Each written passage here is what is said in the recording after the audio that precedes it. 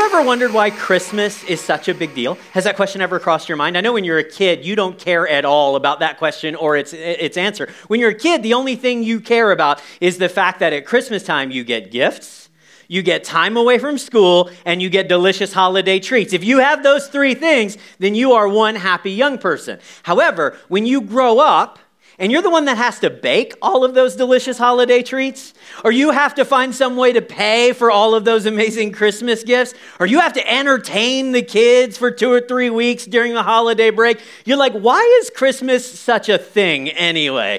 I mean, obviously, Christmas is the day that we celebrate Jesus being born, although it should be said that Jesus was almost certainly not born on December 25th. Did you know that? Yeah, we don't know exactly when his birthday fell. The Bible gives us some hints and clues, and the best we might be able to make out, it's likely that Jesus was born in the month of September. So those of you guys that have fall birthdays, you are clearly God's favorite, all right?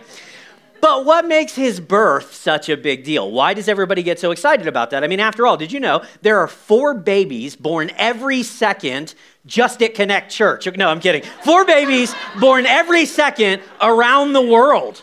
Like, what makes this kid special? Why is it that 2,000 years later, he still gets a worldwide birthday party each and every year? You know, we've got, as I mentioned, like a bunch of kids that are about to be born here at Connect. And we're excited about all these different births that are coming up. And I'm sure these kids are going to be great. But it's like, you know, have you noticed how we actually mark time in our world by the birth of Jesus, right? We talk about our years being BC and AD, before Christ, and Anno Domini, which is a Latin phrase which means in the year of our Lord. And so we mark time even according to the before Christ and after Christ. And like I said, we've got all these kids that are going to be born. Jack and Melody are about to have one like coming up really, really soon. And we're excited about that. And look, I'm sure this kid is going to be great. I have no doubt this kid's going to be awesome. But I sincerely doubt that the world is going to say, you know what? The birth of the Landman baby was so monumental that we're going to reset the clock. It's like before Landman and after Landman, all right? I don't think that's going to happen. And yet, this is precisely what we do with Jesus of Nazareth. So clearly, the birth of Christ is incredibly important, but why? Well, to help you answer that question, I actually want to share a Christmas prayer with you. Now, this prayer is not like a prayer that I wrote or prayed. It was actually originally written by one of Jesus' earliest followers, a guy by the name of Paul. And this prayer, it's a prayer of blessing, okay? So it's something that he's speaking over Christians. It's something that actually Paul from thousands of years ago is even speaking over you right here in the auditorium today. This prayer of blessing is so powerful. It's so insightful that it actually might help you connect some dots or turn some lights on as to why Christmas really is such a big deal. So let's look at this Christmas prayer. It's found in Ephesians chapter number 3, verses 16 to 19. Listen to this. This is so great.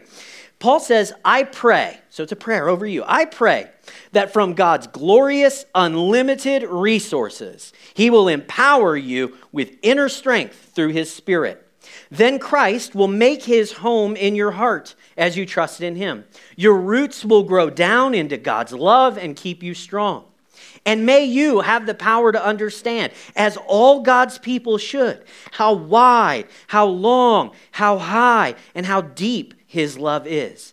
May you experience the love of Christ, though it is too great to understand fully. Then you will be made complete with all the fullness of life and power that comes from God. Isn't that prayer amazing? Like, I would love to have some of the gifts that are spoken of in this passage, okay? Who wouldn't want to be strengthened by God's unlimited riches? Who wouldn't want strong roots and fullness of life, abiding love, and true understanding? Those would be amazing great gifts to find under the tree, frankly. Like, I'm all for getting a new iPhone, but if I could have like true understanding or I could have abiding love, yes, sign me up. I'll take that gift every single time. And at the heart of this passage, this prayer that Paul writes, there's a phrase that I want to focus on this morning. He talks about how he wants people, all people, including you, to understand just how wide, how high, how deep, and how long the love of God is. Now, to help you understand why that sentence is so important, I want to take you to IKEA. Okay, it's like a hard left, I know. You weren't expecting IKEA at the Christmas service, but just roll with me here for a moment. If you've ever been to IKEA, you know every piece of furniture in their catalog has a tag on it. I think we've got a copy of the tag in case you're having trouble picturing it. Some of you just got anxious seeing that because you know you've got some furniture to assemble this Christmas and you're just like, oh, anyway. So on every IKEA tag, they have some like standard information. There are names of the pieces of furniture like Farfagnugan and stuff. They have a price on the tag that, frankly, I think is way too high for furniture I need to assemble myself, okay? At that price, for a little cabinet, that ought to come with free assembly. But anyway, I'm dealing with that with my counselor. And then there's a whole bunch of other information, but there's one more piece that I want you to focus on because it's really important. Every single tag of IKEA furniture is going to give you 3 numbers. You see that listed up there?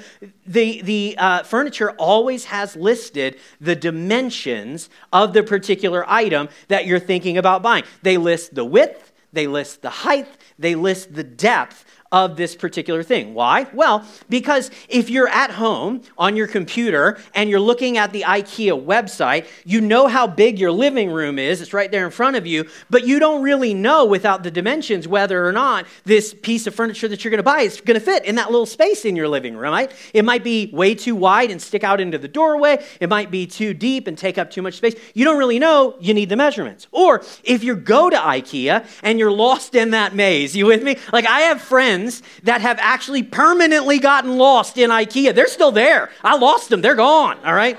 Anyway, if you're in IKEA and you're wandering around trying to find the Swedish meatballs and you finally find a piece of furniture that intrigues you, if you don't have the measurements, then it can be hard for you to know, now, do I have enough room for that back home? Is there enough space? When that piece of furniture gets 3-dimensional and it gets into my home, is it going to fit? So IKEA always describes their furniture in 3 dimensions, using the width, the depth, and the height. Did you notice in verse number 18 that Paul uses that exact same language when he talks about understanding God and God's love? He talks about understanding the width and the height and the depth of God's love. He uses 3-dimensional measurements when it comes to talking about God so that the thought of God is not abstract. It's not nebulous. It's not 2-dimensional. It's not just words on a page or, something that somebody said one time. Paul describes God in a tangible, like embodied way so that you can see him and you could touch him and you could talk to God and interact with God. He talks about God in this tangible, embodied way so that we can know who God really is. So if you ask, why is Christmas such a big deal? Yeah, Jesus was born, but why is that a big deal? Well, this is the reason. Jesus reveals God to us.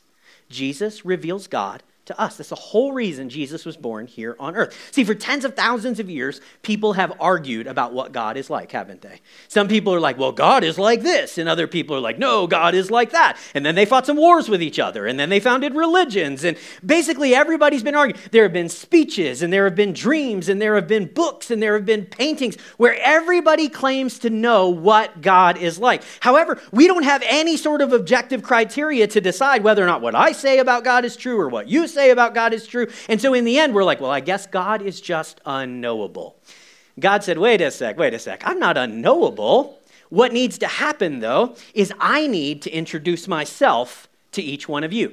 The only way that you're going to know me is if I introduce myself to you. So 2,000 years ago, God put on a bod and he came to earth in the person of Jesus. That is literally the reason that Christ was born. He was not just like, a normal baby, like his birth was not normal. There was nothing normal about his birth. A lot of rumors going around back then. Anyway, he was not just a normal baby that was born, that grew up to become a very wise man that we should all listen to. And then, boy, he sure had an unfortunate death. That was so sad, how he ended up getting crucified. Wasn't really his fault. He didn't do anything wrong. No, Jesus was born specifically to reveal God to us in a tangible way.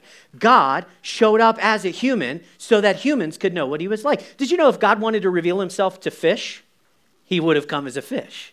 If he was going to reveal himself to a bird, then he would have come as a bird. But instead, he wanted to reveal himself to people, and therefore he came as Jesus to reveal himself to us 2,000 years ago. This is exactly what the scripture says. John 1:18, check this out. The Bible says, no one has ever seen God. So like, your family members going on and on and on about what they think God's like or what God isn't like. It's like nobody's ever seen God, okay? None of us would know for sure. But the one and only Son, Jesus, who is himself God, has made God known. God introduced himself to the world through Jesus. So we didn't have to have all these competing ideas. He's like, let me show you who I am. In John 14:9, Jesus said this, anyone who has seen me has seen the Father. Do you realize what a bonkers claim that is? Like if I stood up on stage in front of you this morning and I was like, hey guys, if you know me, you know God.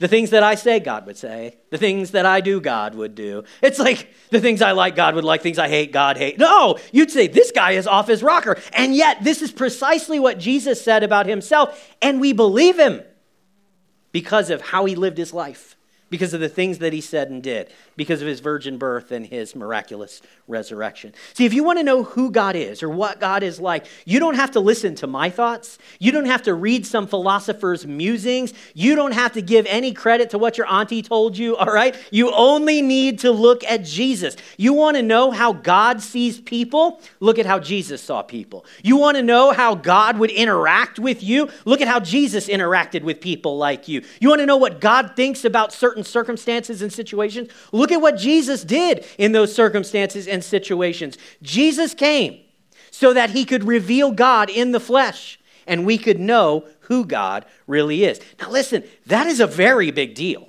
Like that's huge, but it's actually not the reason that Christmas is so special. The reason that Christmas is so special is not simply because Jesus came to reveal God to us. What is special is what Jesus revealed to us about God. Can you imagine if Jesus had showed up? He'd been born, he grew up, 30 years old, he starts his ministry, he gets ready to preach his first sermon, and he's like, oh, you guys are screwed. Like, I've been waiting a long time to tell you that you're all a bunch of mess-ups, and God is super angry with every one of you, and enjoy it while you can, because it's not going to last. That could have been his message. Honestly, you listen to some religious people, and that seems like that's the message. What Jesus actually came to tell us about God, what he revealed to us about our Creator, is that God loves us more than we ever could have imagined. That's good news. That despite all of our flaws and all of our shortcomings and all the nuttiness that goes on in the world, despite the downright evil that we're capable of sometimes, God knows us and God still loves us. This is why Christmas is so great. God's primary disposition towards us is love. Like some people say, God is angry. And some people say, no, God is absent. He doesn't even care. But what we read in the scriptures, 1 John chapter number 4, verse 8, God is love. We read in John 3:16, probably the most famous verse in the entire Bible, God loved the world so much. This is how much God loved the world, that he gave, he sent his one and only Son so that whoever believes in him will have eternal life. And then in the passage, the prayer that we've been reading here, Ephesians chapter number 3, 3 separate times in this very short set of verses, Paul talks about the love of God. In fact, it's when he's talking about the love of God that he uses this three-dimensional language, all right? It's within the context of describing God's love that he uses three-dimensional. So he talks about how God's love is wide. It's wide. It is wide enough to encompass every single person on the planet, including you and me and them and her and him. God's love is wide enough to encompass everyone. White people and brown people, rich people and poor people, religious people, irreligious people, young people, old people. It encompasses dog people and cat people and lizard people. And that last one was weird, but you get what I'm saying. Everybody. Everybody. Listen, when the angels appeared to the shepherds and they announced the news of Jesus, what did they say? We bring you great tidings of glad joy. This is going to be good news for good people. This is going to be good news for white people. This is going to be good news for religious folk. No, he says this is good news for all people. Everyone. God's love is wide enough to embrace and encompass and involve every single one of us. Like if Paul had only described God one-dimensionally, and he just said, if you had any sense of how wide his love is, that would be reason enough to have a party every December 25th, year after year. But he doesn't. He goes on, and he describes the height and the depth of God's love. And I think that's a poetic way of him saying, listen, God is with you on your best day, and he's with you on your worst day. His love is what got you to the mountaintop, and his love is what's going to get you through the valley. You will never be so successful that you no longer need God, and you will never make a mistake so bad that he would leave you alone. In fact, he promises exactly this in Hebrews chapter number 13. He says this, I will never leave you. I will never forsake you. That's good news. Like if you pay attention to Paul's wording here, he actually uses 4 dimensions. Like he talks about the width, the width and the height and the depth and the length. And I was kind of wrestling with this for a little bit. I'm like, well, I mean, is like are two the height and the depth of the same thing? Is he using multiple words to describe the same dimension? I actually think he's using 4 dimensions. When he talks about God's love being long, I think he's adding that time element. God's love is long. It'll be with you forever. There'll never be a day in your life where God is not with you, where his love is not present, where his blessing is not on you, where his favor is not chasing after you, where his son has not died for you, where his community will not welcome you, where his plans will fail for you. There will never be a day, because that's how long God's love really is. Jesus came to make God 3-dimensional so that we could know him as he really is. So that's why Christmas is such a big deal. It's not just about a baby being born, but it's about God revealing himself to us. But listen, we're not meant to merely know about God, okay? We're meant to know God personally. If the goal was simply to know about God, then information is all we needed. God could have sent a book. He could have sent a YouTube series. He could have given us information. But when God wanted to reveal himself, he didn't do it with information. He did it with incarnation. He showed up as a person so that people could have a relationship with him. And so this is the gift of Christmas, that you would have a relationship with God through Christ, that you would not receive knowledge about some kid that was born a long time ago on the other side of the planet, but that you would actually receive him into your life. This is what Paul says to close it up here. Verse 17, he says that you should, he hopes, I hope and pray that you will let Christ make his home in your heart as you trust him.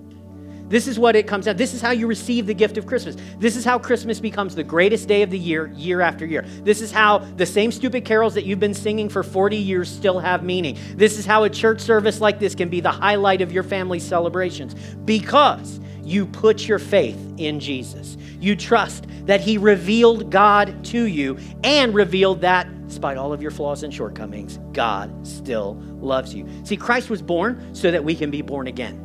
That's what he wants from us and for us this Christmas. Now you might be saying, but Dan, I've got so many questions. Me too, sister, okay? Like the questions don't ever go away. They just get deeper, they get different. The questions don't ever go away. Paul acknowledges this. If you see there, he actually says in verse number 19 that the meaning of the incarnation is so wonderful, we can't even fully understand it. You'll never exhaust the beauty and the riches and the depth of God showing up in Jesus. But in the final line of his prayer, this is what he says. He says that God's plan, God's goal, God's desire and his gift for you today is to make you complete. Do you see that? Like when you accept Christ, then you will be made complete with all the fullness of life. Weirdly enough, there's that phrase again. It's the same one that we translate time and again, life overflowing, same words. He wants to give you life overflowing and power that comes only from God. So if you're here this morning and there's a sense in your heart that something has been missing, at the risk of sounding arrogant, I know what it is. It is a relationship with your Creator through Jesus. This is the piece, the puzzle piece that's been missing. And when this is there, everything else will start to make the picture complete. So here's what I want to do. I want to give you the opportunity to receive this gift into your heart. You don't have to stand up. We're not going to shine a spotlight. You don't have to introduce yourself or anything like that. In fact, if everybody in the auditorium would just bow their heads, close their eyes, I'm going to lead you in a simple prayer. And if you say, this is me, this is what's been missing, I want whatever it is that Jesus is offering me today because my life has not been complete yet, then I'm just going to invite you to repeat this prayer to God in your heart after me. Dear Jesus, today I receive you as my Savior. Thank you for coming and revealing God's love to me, and I pray that I would live as a result of the change you've made inside of me every single day forward. Thank you. In your name, amen.